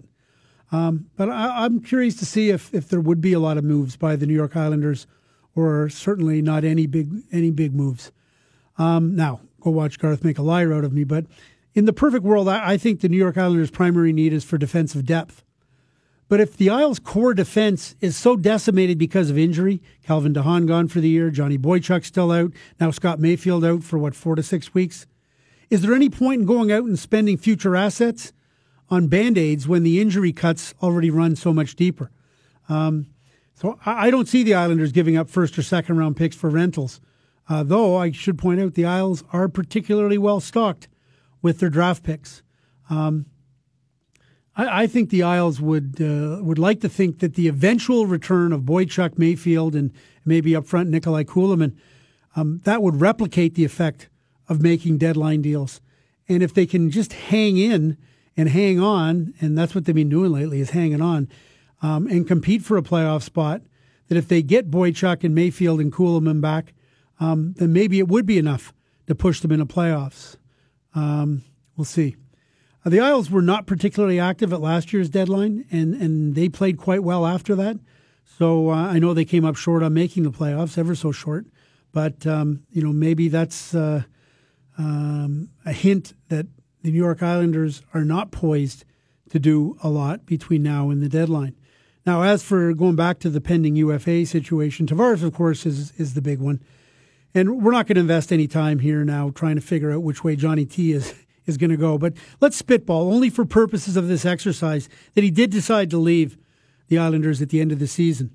Well, in that case, those first-round picks that the Islanders have, they become that much more important, and maybe another reason why they're so predisposed to hang on to them at the deadline rather than looking for some quick fixes. The New York Rangers, all I can say is, wow. That letter to their fans yesterday and the tweet storm they fired out there, man, oh man, we're not saying there's a teardown going on in New York, but it could very well be that. Now, my take or interpretation of the letter that they sent out to their fans and their season ticket subscribers is that they are perfectly prepared and very much going to trade expiring contracts like Rick Nash, Michael Grabner, Nick Holden, David Desharnais. I think that goes without saying. But they are going to listen and see what the market will bear if they were to trade Captain Ryan McDonagh, who's got a year left on his deal after this year. Matt Zuccarello, who hasn't played particularly well this year, but if he got rejuvenated with another team, could be a real big scoring winger ad. As well as guys like JT Miller, Chris Kreider, and Mika Zibanejad, and on it goes. And I guess what it really boils down to for the Rangers is they've got I think they're doing an interesting exercise where they basically ask themselves, who on this team do we want to be married to? So, I mean, in the case of JT Miller, he's only 24 years old. And yet he's a restricted free agent. His contract's up this year. Same thing with Hayes, a restricted free agent. So we're basically at that point where do they want to walk down the aisle with JT Miller and Hayes? And maybe they don't. Let's see what they'd fetch on the open market. We're not committed to getting rid of these guys. It's not a fire sale. Same deal with Chris Kreider, who's obviously not available here because of the surgery related to the blood clot that he had. But, and he's got multiple years left at a fixed cost asset. You know what the cost is, and that can both help you if you want to trade him or help you if you want to keep him. You know exactly what the cost is.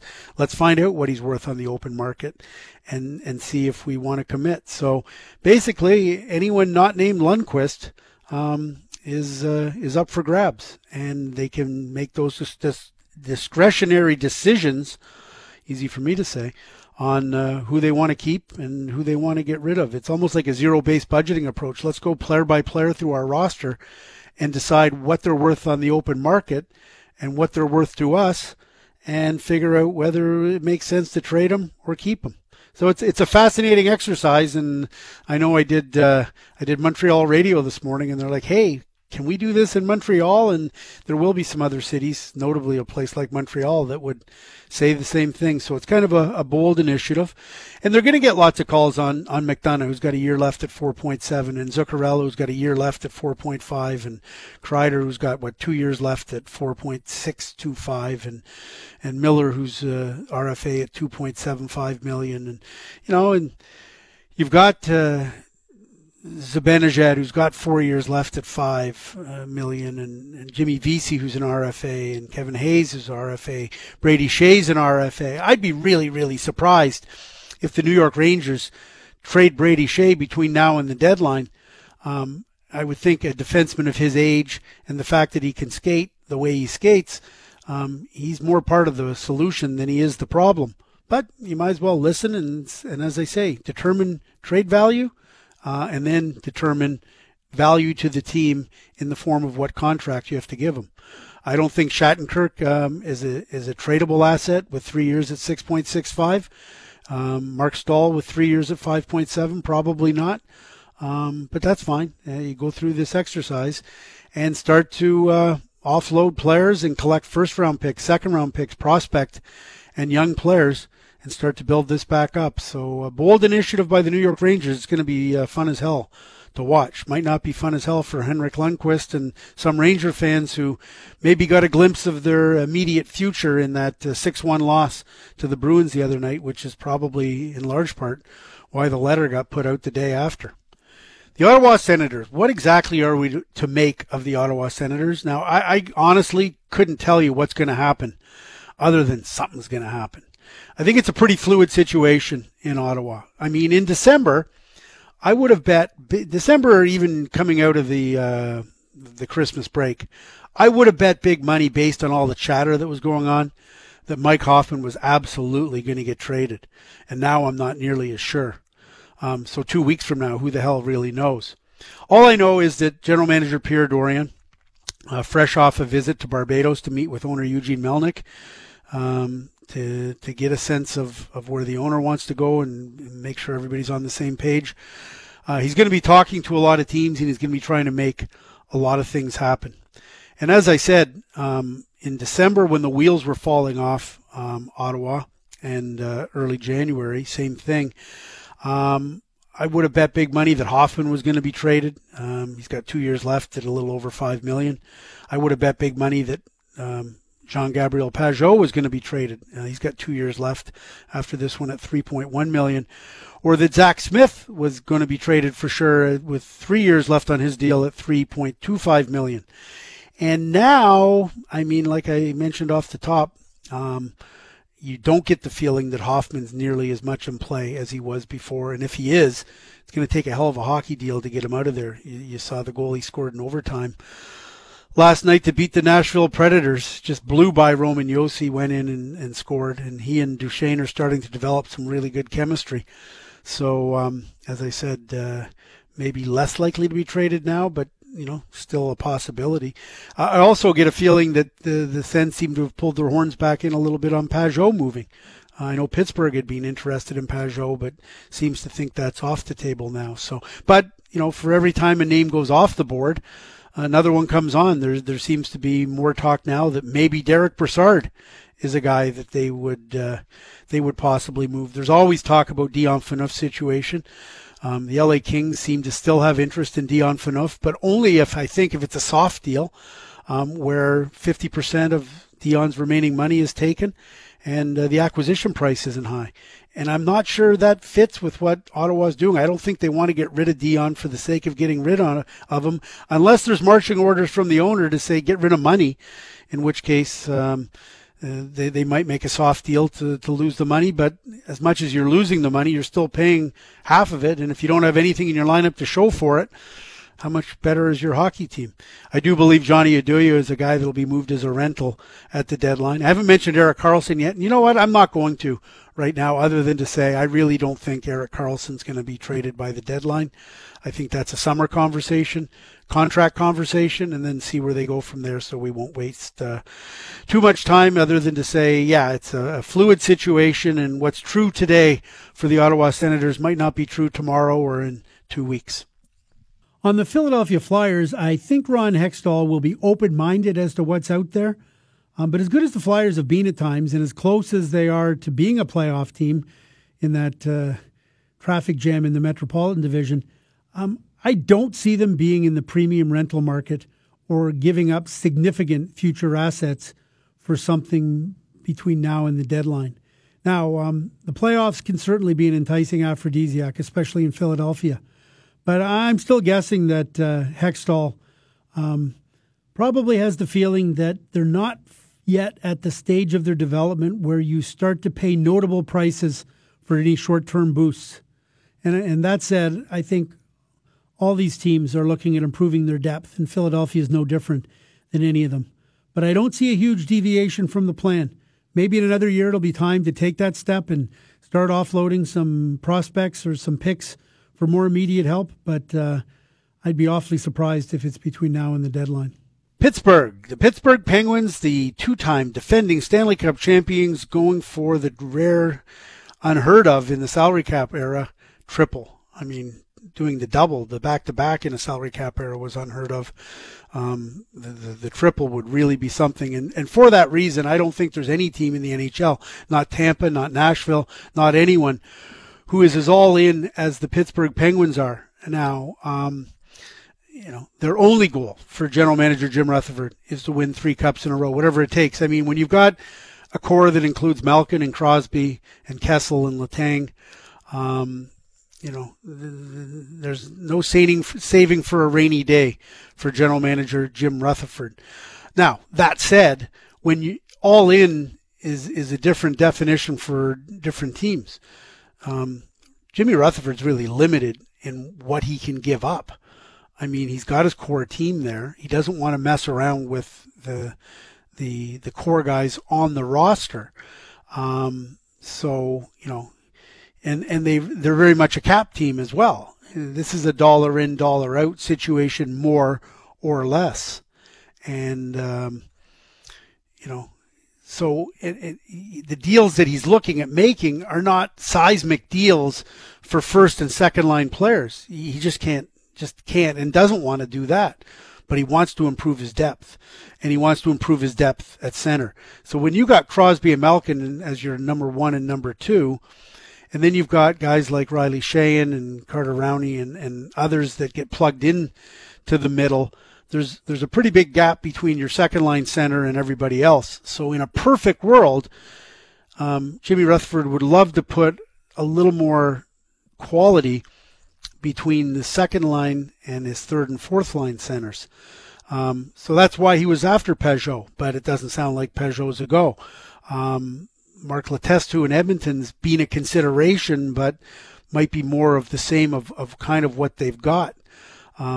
I've kind of wondered about whether if Anaheim started to sell Antoine Vermette, would he be a consideration, but I'm not sure that he is. All I know is Rutherford is working the phones trying to find that center. One of his fallback positions, I believe, not to be ruled out at all, is maybe getting Matt Cullen back from the Minnesota Wild. I know Cullen wanted to finish his career in Minnesota for family reasons, but I don't think he's been overly thrilled with his role and ice time and situation with the Wild. And I wouldn't be surprised if Jim Rutherford and the Pittsburgh Penguins were able to work a deal with Chuck Fletcher and the Minnesota Wild to maybe bring Dad back to Pittsburgh in that short-term situation. But I also think that Jim Rutherford's been looking at trying to get a little depth on the wings. This injury to Hornquist, which is week to week, is a bit of a concern. I know there have been times that Pittsburgh's been scouting Buffalo heavy, and with Jason Botterill, the former Penguins assistant GM, who's now the Buffalo general manager, there's obviously a strong relationship between Rutherford and Botterill. And there was at various times over the course of this season a lot of Evander Kane talk, but I'm just not sure how they could make the Kane money work in Pittsburgh. But I could see Jim Rutherford looking for rentals that might be able to work using draft picks as currency. As I said off the top, the future is now for these Penguins. So could he get a Michael Grabner out of New York to really bolster the offensive depth in the bottom half of their lineup? So I guess all I'm saying is don't sleep on the Penguins, because they've got a general manager who's not going to sleep until he exhausts every option to do everything and anything he can to make this team a little bit better than it is right now and give his group their best possible chance to win 3 cups in a row. San Jose. Well, the Sharks are usually a very aggressive deadline dealing team, but I don't think that's going to happen as much this year. Like every general manager, I think Doug Wilson is wide open to the quote-unquote hockey trades. But I don't think there's a burning desire here to prop up their chances this year by buying rentals. I'd be absolutely shocked if they were in on Rick Nash or Evander Kane or anybody in that premium rental market that's going to cost a first-round pick. Listen, the Sharks want to make the playoffs. They think they can make the playoffs. But as my colleague at TSN, Pierre Lebrun, noted, a lot of the Sharks' current attitude towards deadline dealing could be owing to the fact of Jumbo Joe Thornton's knee injury. No one knows for sure exactly when or if Jumbo will be back this season. There are no guarantees. If he can play, he will. He's a trooper. He was going to play. He basically played last year with no ACL. But so there is a bit of a sense that this is a transitional year for the Sharkies. They don't have a second or third round pick in this year's draft. And I think they're probably going to try to ride this deadline out as best they can. Not to more save for a rainy day. That I think the Sharks would rather make a big splash this summer. They've got a fair bit of cap room and financial flexibility. We don't know who's going to be on the free agent market. Is John Tavares going to be there? What about Josh Bailey? What about James Van Riemsdyk? A whole bunch of offensive forwards that may or may not get to free agency this summer. I think the Sharks want to be positioned to at least be in that ball game should those players become available. St. Louis Blues. We talked about the Blues earlier when we were talking about those other teams and what they could do. I think Doug Armstrong really likes his team. I think that he thinks they can make some noise this year and that they do deserve to merit some consideration as a contender. I'm just not convinced that everybody in St. Louis thinks they're in that mode where it's let's add one more big piece to push us over the top. I mean, this isn't the same as when they went for Ryan Miller and they were going for it. So I'd be really surprised if they were to pay a premium to get in the rental market. I don't see that at all. And I do think they think that if they get Robbie Fabry back healthy next year, if they get Zach Sanford back healthy next year, and they can protect their next wave of assets, and we mentioned these guys before, Jordan Kyrou, Robert Thomas, Klim Kostin, Tage Thompson, who's already on their roster, that, they can use that group combined with the Tarasenko, Schwartz, and the other key elements that they've got now that aren't going anywhere for a lot of years, and that they still have in front of them a pretty good runway to being a contending team for a good long period of time. So do the Blues need offense right now? They absolutely do. In my mind, are they prepared to pay a premium to get it? I'd be surprised. And the offense that they could really use would be Vladimir Tarasenko shooting the lights out and just getting back to the level that he's capable of getting to.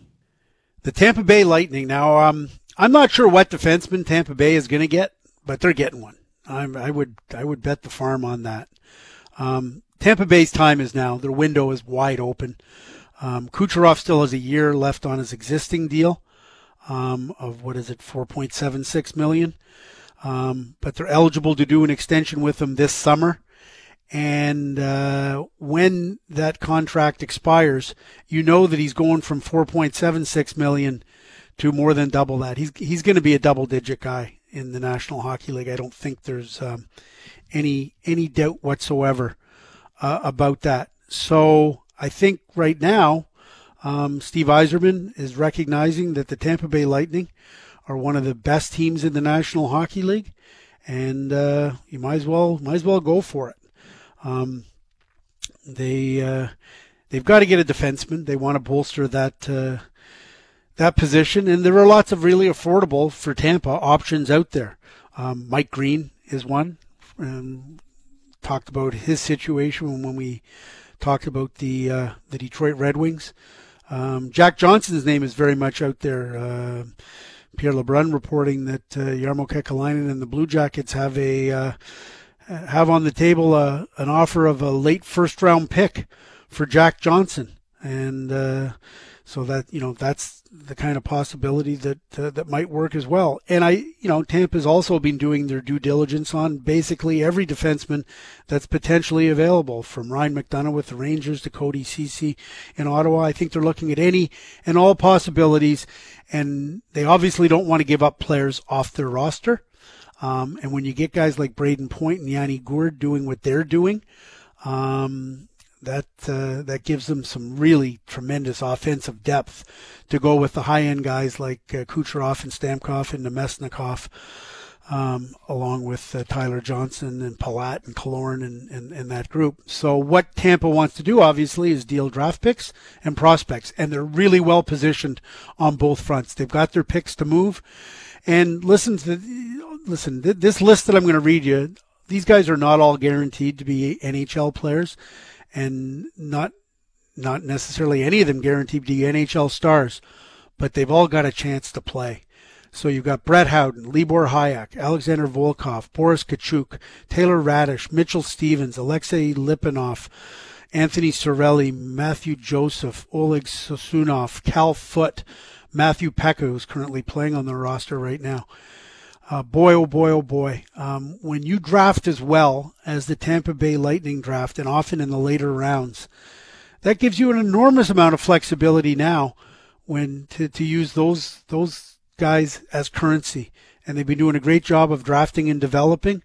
And so that's why I put Tampa Bay up there with Pittsburgh and Nashville as the teams feeling as though they will do whatever it takes to get what they need at this deadline.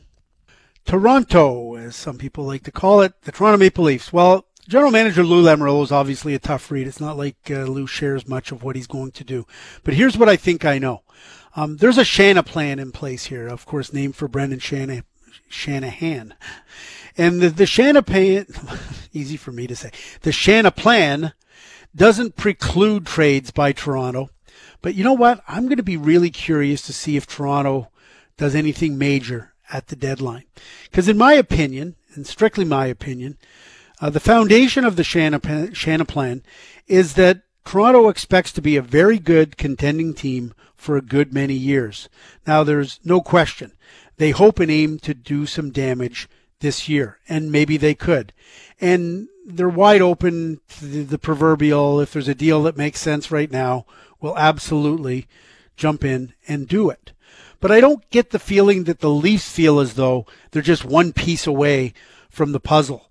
Like a lot of teams that have gotten good suddenly, or not so suddenly, I guess, but that feeling of suddenly you wake up overnight and, boy, hey, the Toronto Maple Leafs are good. Hey, the New Jersey Devils are good.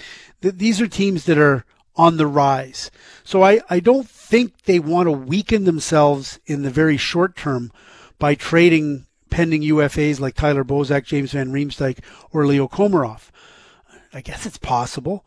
Dave Poulin told me that he's had some calls from people asking, other teams asking about Leo Komarov. So maybe they are going to move one of these guys. They could, but I'd be really surprised.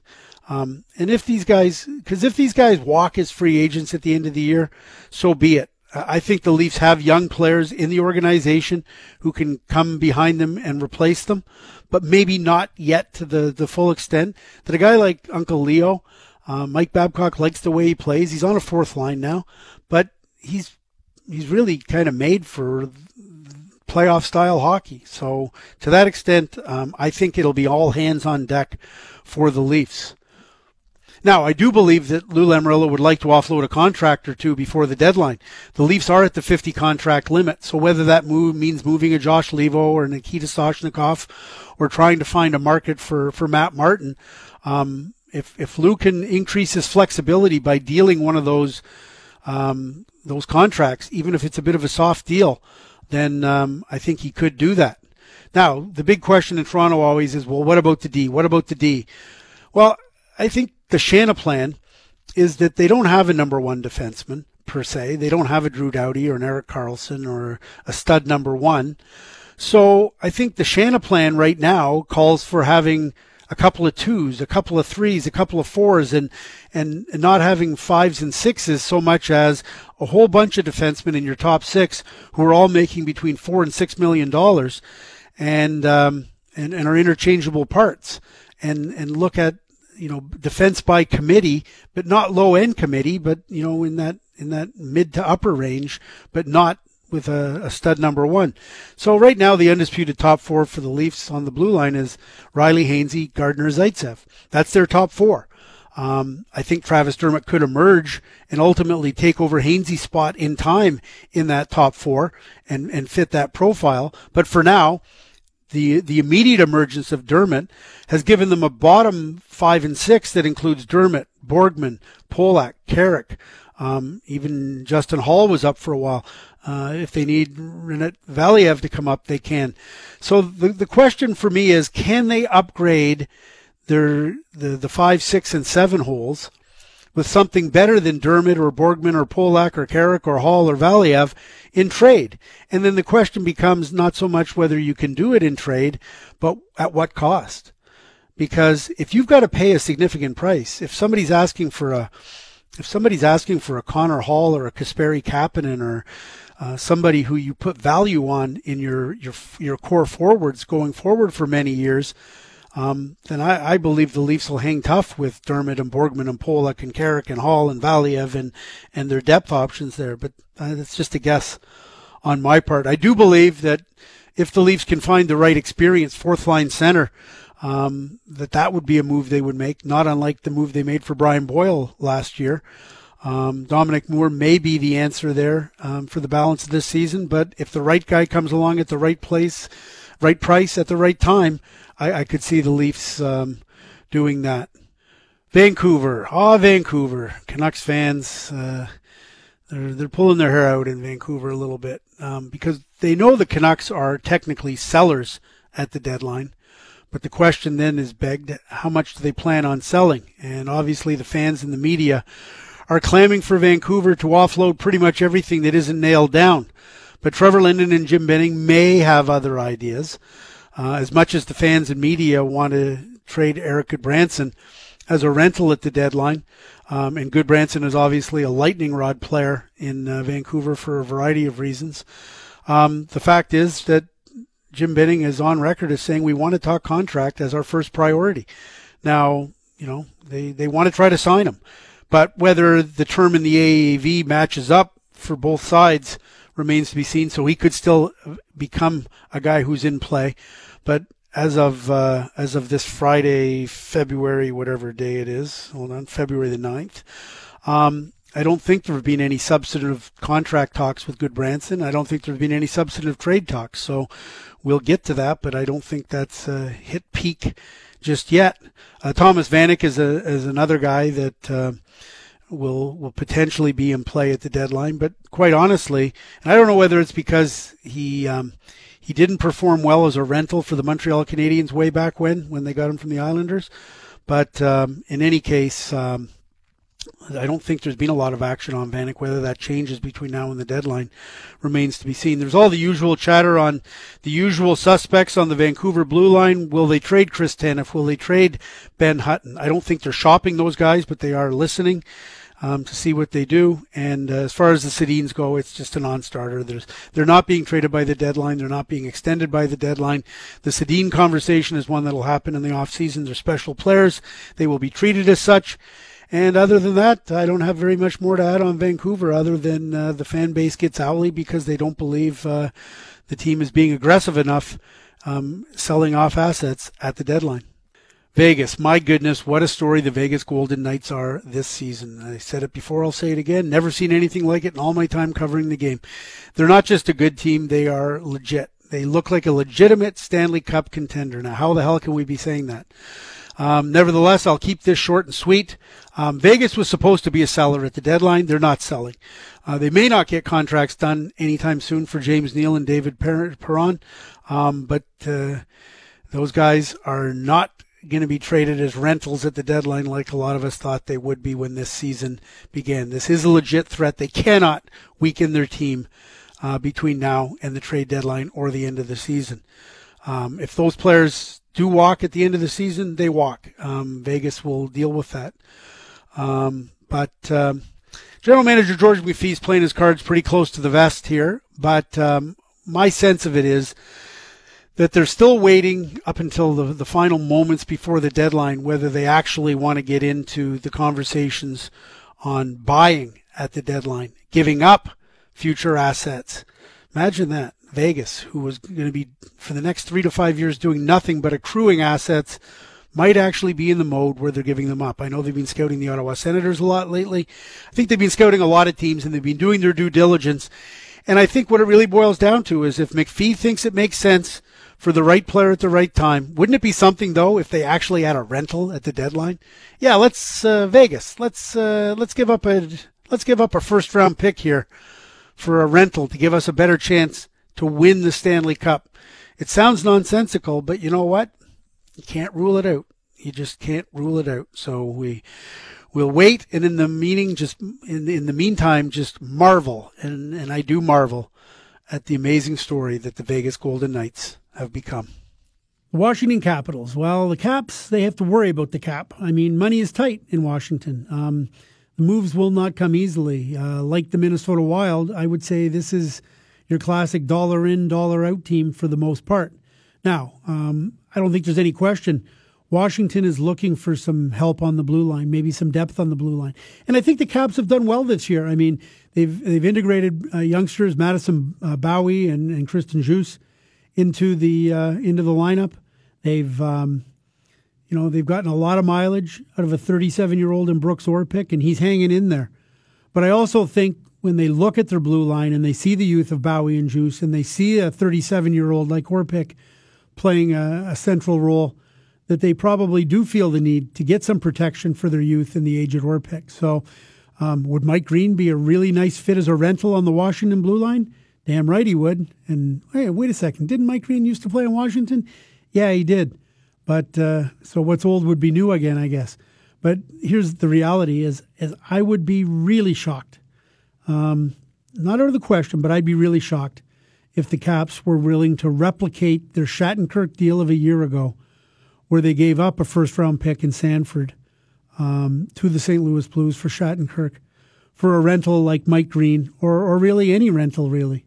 I understand, and I think the Caps understand that the here and now is very important, that they do have an aging nucleus, that Alexander Ovechkin's, even though he looks like he's going to score 40, 50 goals for the rest of his life, he's not going to. But I also think General Manager Brian McClellan has to have at least one eye on the future. And so I do think he is a little bit hesitant to be throwing first-round picks around as he did a year ago.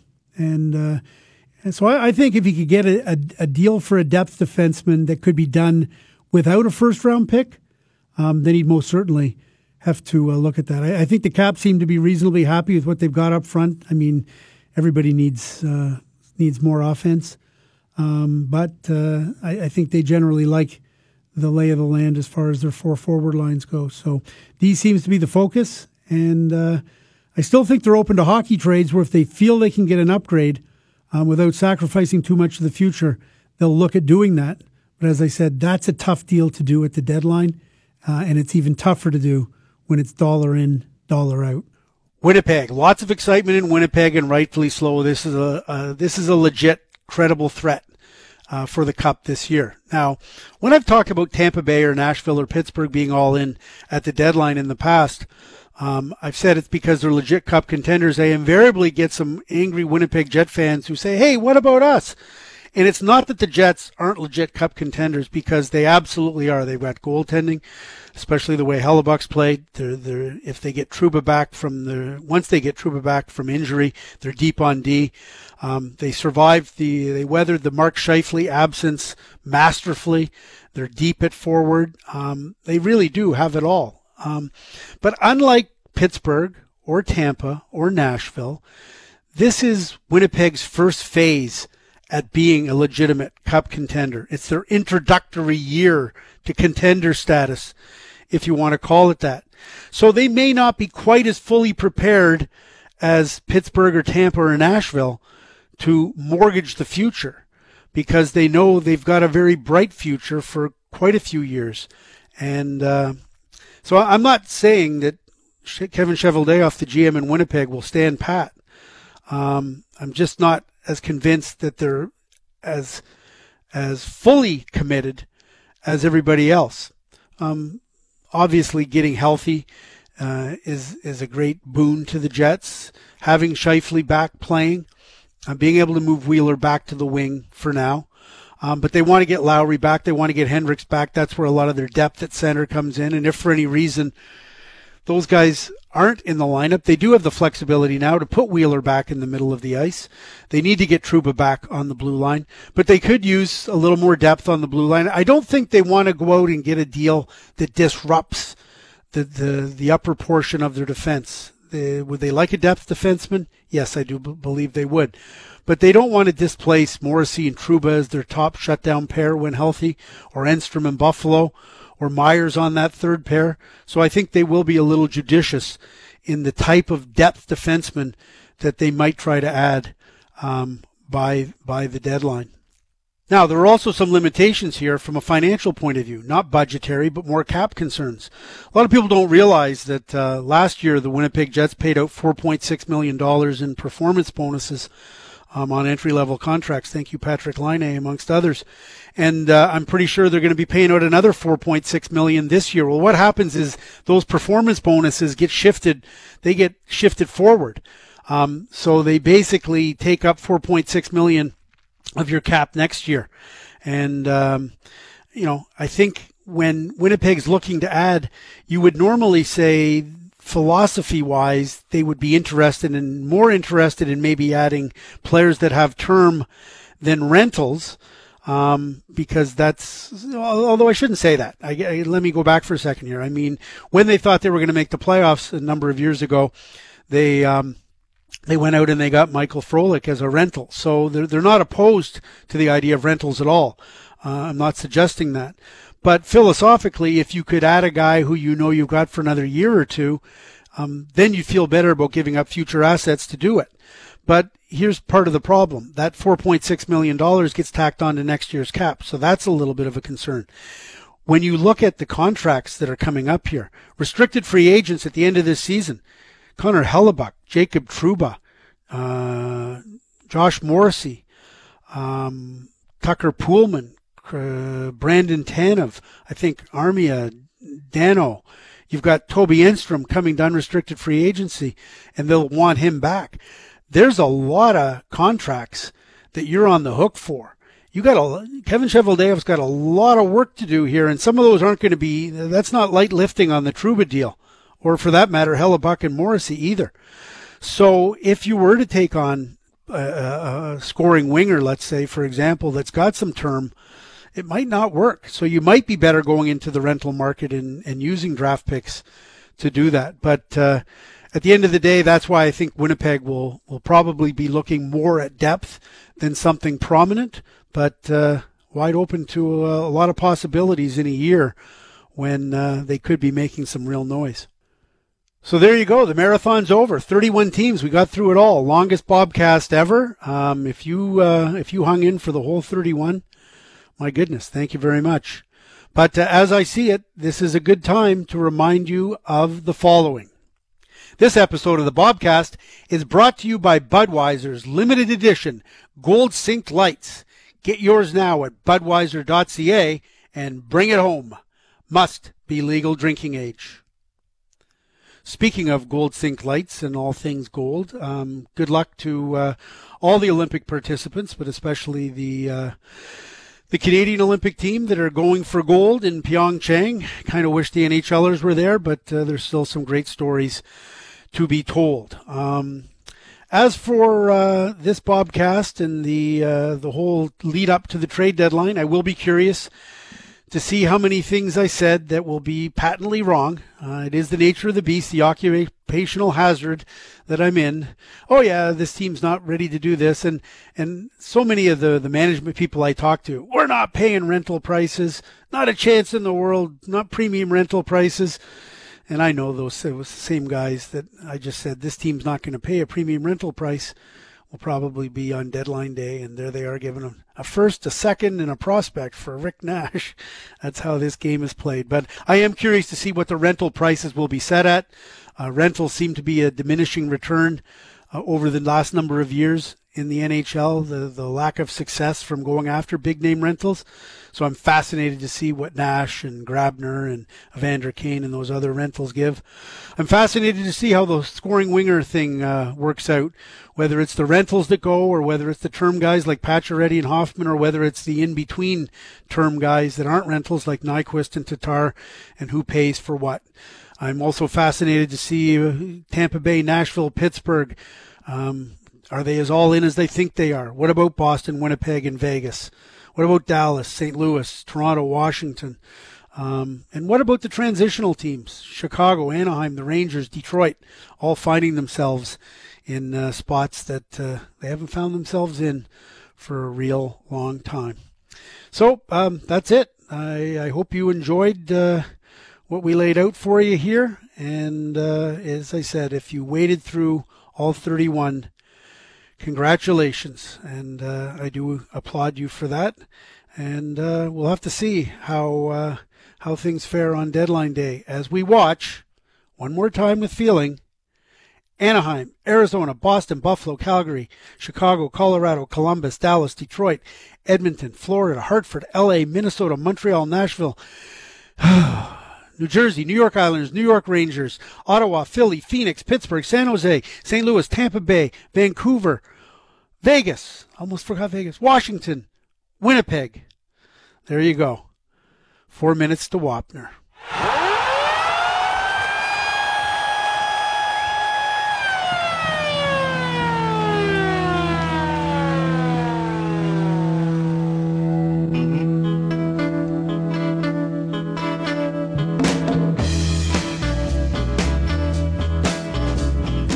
Okay, that's it for the @TSN Hockey Every Other Friday Bobcast. Hope you enjoyed today's show. If you would like to submit a question on hockey or just about anything else, email it to bobcast@bellmedia.ca.